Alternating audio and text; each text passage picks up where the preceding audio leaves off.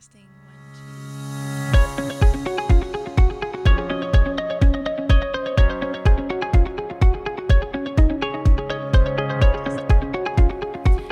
2. Welcome to Engage with Eagle Forum. I am one of your hosts, Kirsten Hassler, the Executive Director of Eagle Forum, and I'm joined by my colleague, Eagle Forum's Political Director, Tabitha Walter. Today, we are happy to have on our show Trent England, who is the Executive Director of Save Our States. Trent, thank you so much for being here. Yeah, my pleasure.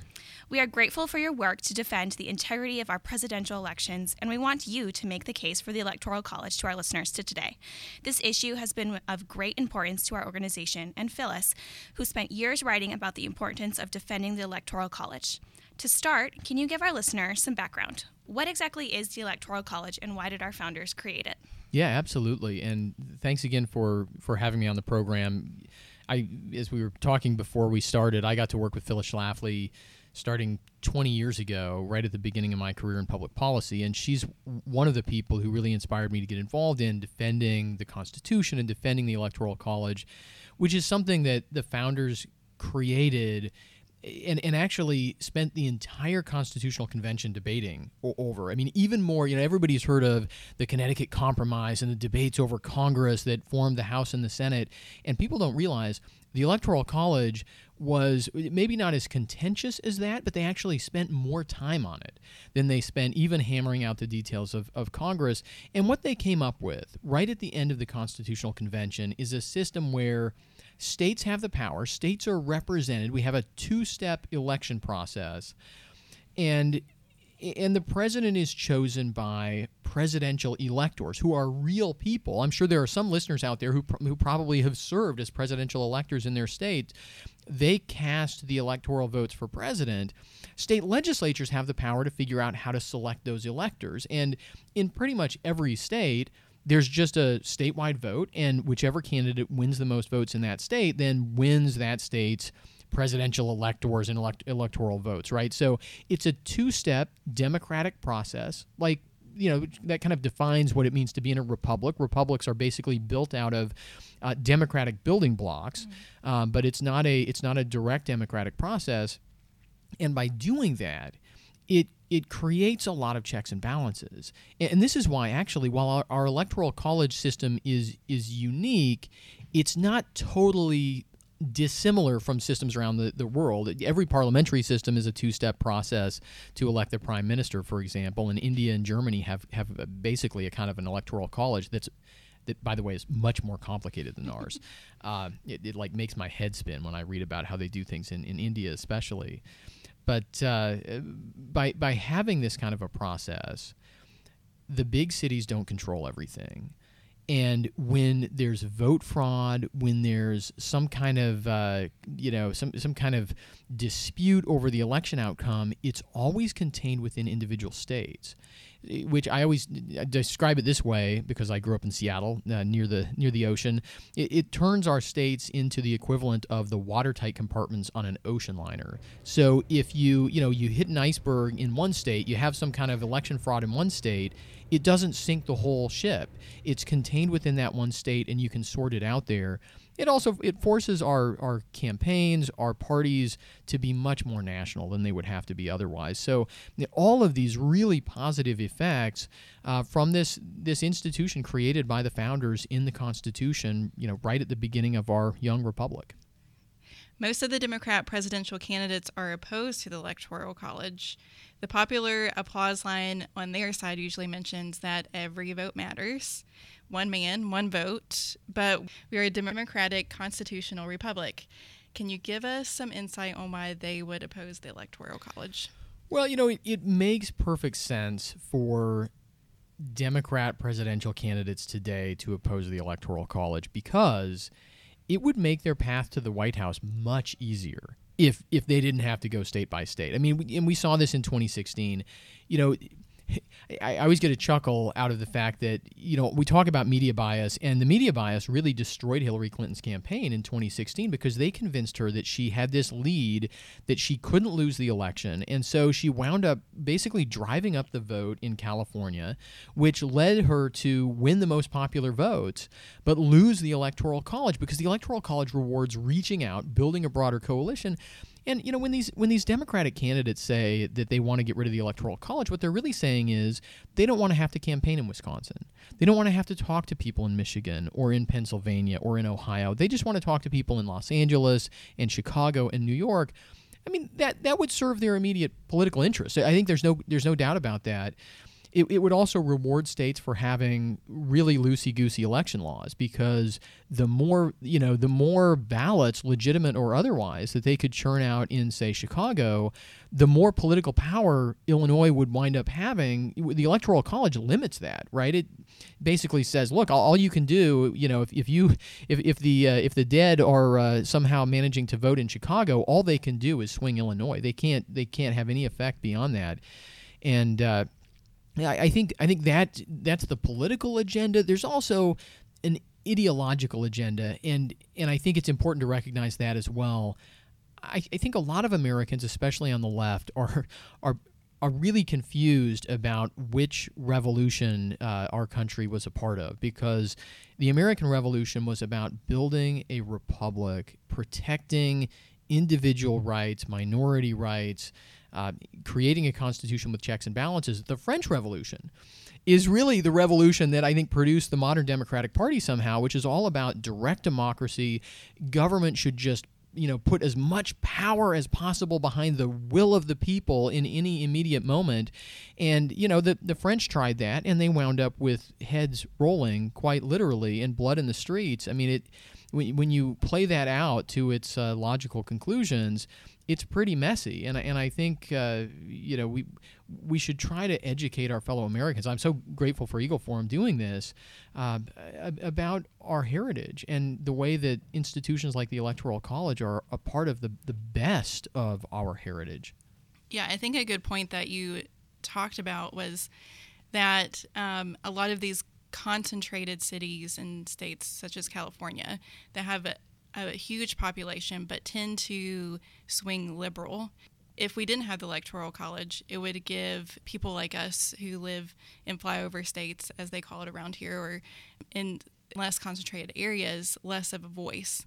And so I think that's huge for our listeners to know, is that without the Electoral College, states like California would be, making our decisions for us when it comes to elections. Yeah, that's right. I mean, I grew up at the end of a dirt road, and it was a gravel road about 1 month out of every 4 or 5 years, and so you just think about what that means in our politics, right? If you live in rural America or small town America, you're at a disadvantage just starting out, right? And I'm sure many of the listeners out there understand that very well, right? If you live in a city close to lots of other people, close to the institutions of power, close to the media, it's very easy to organize politically. It's very easy to have a voice. And the Electoral College is about balancing that out. And, the U.S. Senate is about balancing that out as well. If you go back and look at the earliest democracies, I don't know, I always find this interesting because people talk about my kids are all high school age, and so they learn about ancient history and classical history and the beginnings of democracy in ancient Greece, and it's all well and good. The Greeks got together and they voted on some things, especially in city-states like Athens, but even the most democratic city, like Athens, basically survived by enslaving all of the people who lived outside of town, right? And that was how their politics worked. And I think we're at risk of heading back toward that kind of a system where, yeah, everybody in the city can sit around and talk about one person, one vote, but the practical reality would be that millions of Americans would be frozen out of politics. So can you talk a little bit about how you actually become an elector? Yeah, sure thing. So political parties, and this is how it works in most states. Every state has its own little nuances, but the political parties, so the Republicans, Democrats, Libertarians, Constitution Party, whoever's on the ballot in a particular state, they have their conventions, and at their conventions they nominate people to be presidential electors. So they're real people. They're nominated by a political party, like a lot of other candidates for office are. And at that point, they are candidates for presidential elector or nominees for presidential elector for that political party. typically the party requires them to sign a pledge or an oath that says, I will vote for our party's nominee. And sometimes states have laws that say that you have to, although those laws may be unconstitutional, and the Supreme Court is going to decide that later this year. But at the end of the election period, after Election Day, after the votes are all counted, then whichever party won the most votes in that state, that party's electoral nominees are elected. And at that point, they become federal officials. They're real federal elected officials, like a member of the U.S. House of Representatives or like a U.S. Senator, except that they only have one job. Their job is to gather in the middle of December in their state capital. Typically, it's in their state capital, and cast the electoral votes for president and for vice president, and then they're done and they go home. And that's the task of being a presidential elector. Sounds like a unique job. yeah, it is. It's kind of cool because there are a lot of party activists and people who just, they work really hard within the party, and the party oftentimes will reward people by saying, hey, yeah, we'll make you our presidential elector in this cycle. So, if people are interested in that, depending on when their state political party conventions are, they may have an opportunity to run for presidential elector this year. Mm-hmm. So another effort that is kind of going around the country right now is the effort to install a national popular vote. Can you touch a little bit on that and what that entails? Yes, so there's a campaign that was launched a little while after Al Gore lost back in 2000, and what a couple of liberal law professors came up with is this idea that maybe you could effectively get rid of the Electoral College without amending the Constitution. And, right there, good constitutionalist Americans say, wait a second, you could never do that. Well, sometimes an idea comes along that's so dumb that James Madison never thought about it. The Constitution doesn't protect us from it because the founders could never imagine that state politicians would just ignore the people in their own state. But that's what National Popular Vote would do.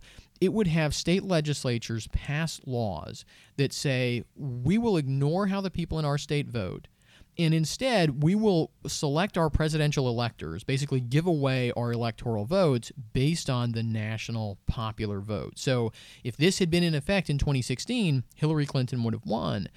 And now, of course, the campaigns would run differently, and it's possible that Donald Trump would have won the most popular votes. Obviously, you can never go back for sure, but just taking everything as it was, Hillary Clinton would have become president if national popular vote was in effect.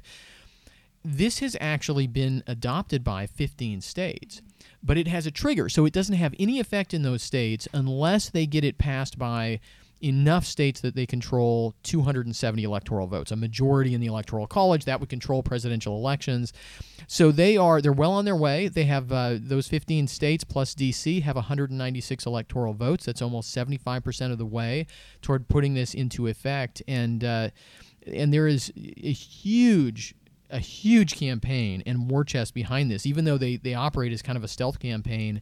The man who's really behind all of this is named John Koza. He invented in the 1970s, the scratch-off lottery ticket system. He's a computer scientist and a mathematician, and he came up with the way, I guess there's some complicated math behind all this that he actually patented, and then he got states to adopt lotteries. So he makes millions and millions of dollars. He's the only person in the country who wins on every scratch ticket, right? And he's turned that into this huge war chest for national popular vote. He was a presidential elector in 2000 for Al Gore. So he was mad that Al Gore lost, and he now leads this national popular vote campaign. And Save Our States, they launched in 2006 and really started winning states in 2007, 2008. I was working on election security at the time, and we launched Save Our States in 2009 because we were so concerned about this effort. And we've had a great partnership with Eagle Forum ever since then. So like many issues, this isn't just a liberal issue. There are conservatives that support a national popular vote compact as well. So can you tell us why they would support it? Yeah, there's a couple different reasons. I do have to say that I don't think I know of any really prominent conservative or Republican leaders who support it who aren't basically on the payroll for National Popular Vote. But there have been some people, especially before 2016, who have either supported this or suggested that maybe it's not such a bad idea. And, the argument oftentimes comes from Republicans in places like California or New York, where they think, well, maybe we could get more Republicans to turn out and vote in California and New York if we had a popular vote. And that, as somebody who grew up in the Seattle area, I understand that idea, right? Because it's always you live in a really, really blue state, and it can feel very very dark politically to have to operate in that environment. You think, well, anything that we could do that might improve that would be better. The problem with that is that if you know what the outcome of the election is, whether you're a Republican or a Democrat, there's less reason to turn out and vote, right? And some states happen to be safe states, some states happen to be swing states. It changes all the time. I live in Oklahoma now. It's considered it's about the safest red state in the country, but it was controlled by Democrats not that long ago.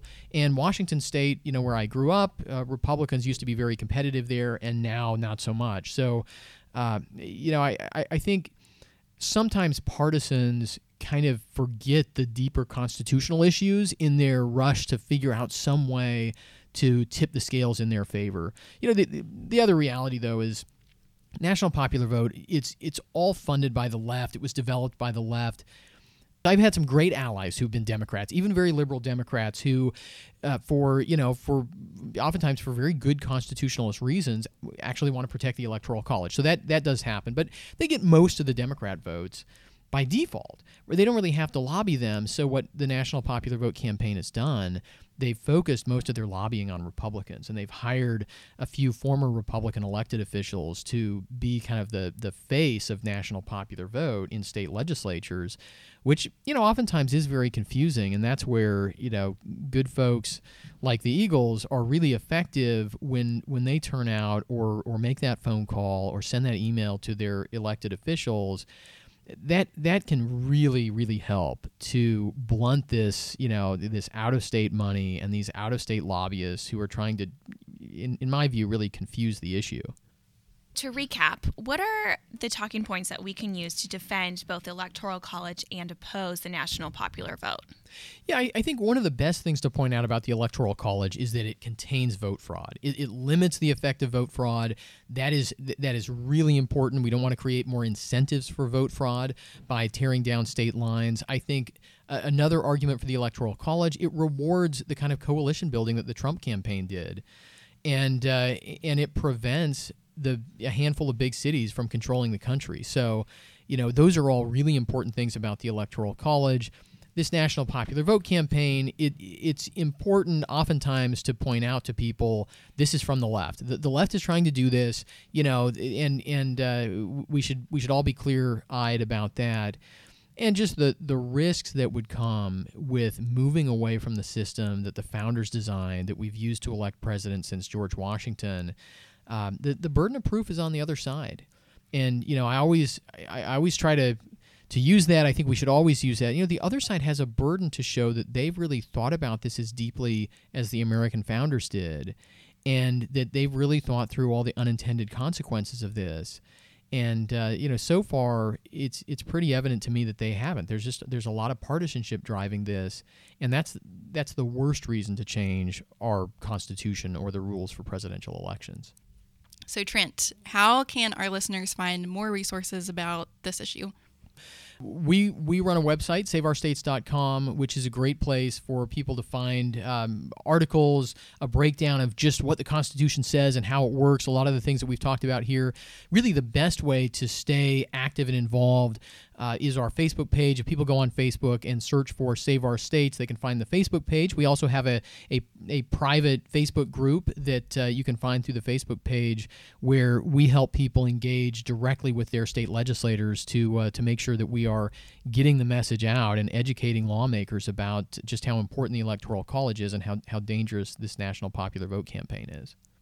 Well, Trent, thank you so much for sharing this with us. It's such an important topic. Thank you for listening to this episode of Engage with Eagle Forum. Please be sure to subscribe to Engage and follow us on Twitter, Facebook, and Instagram. From your house to the State House to the White House, this is Engage with Eagle Forum.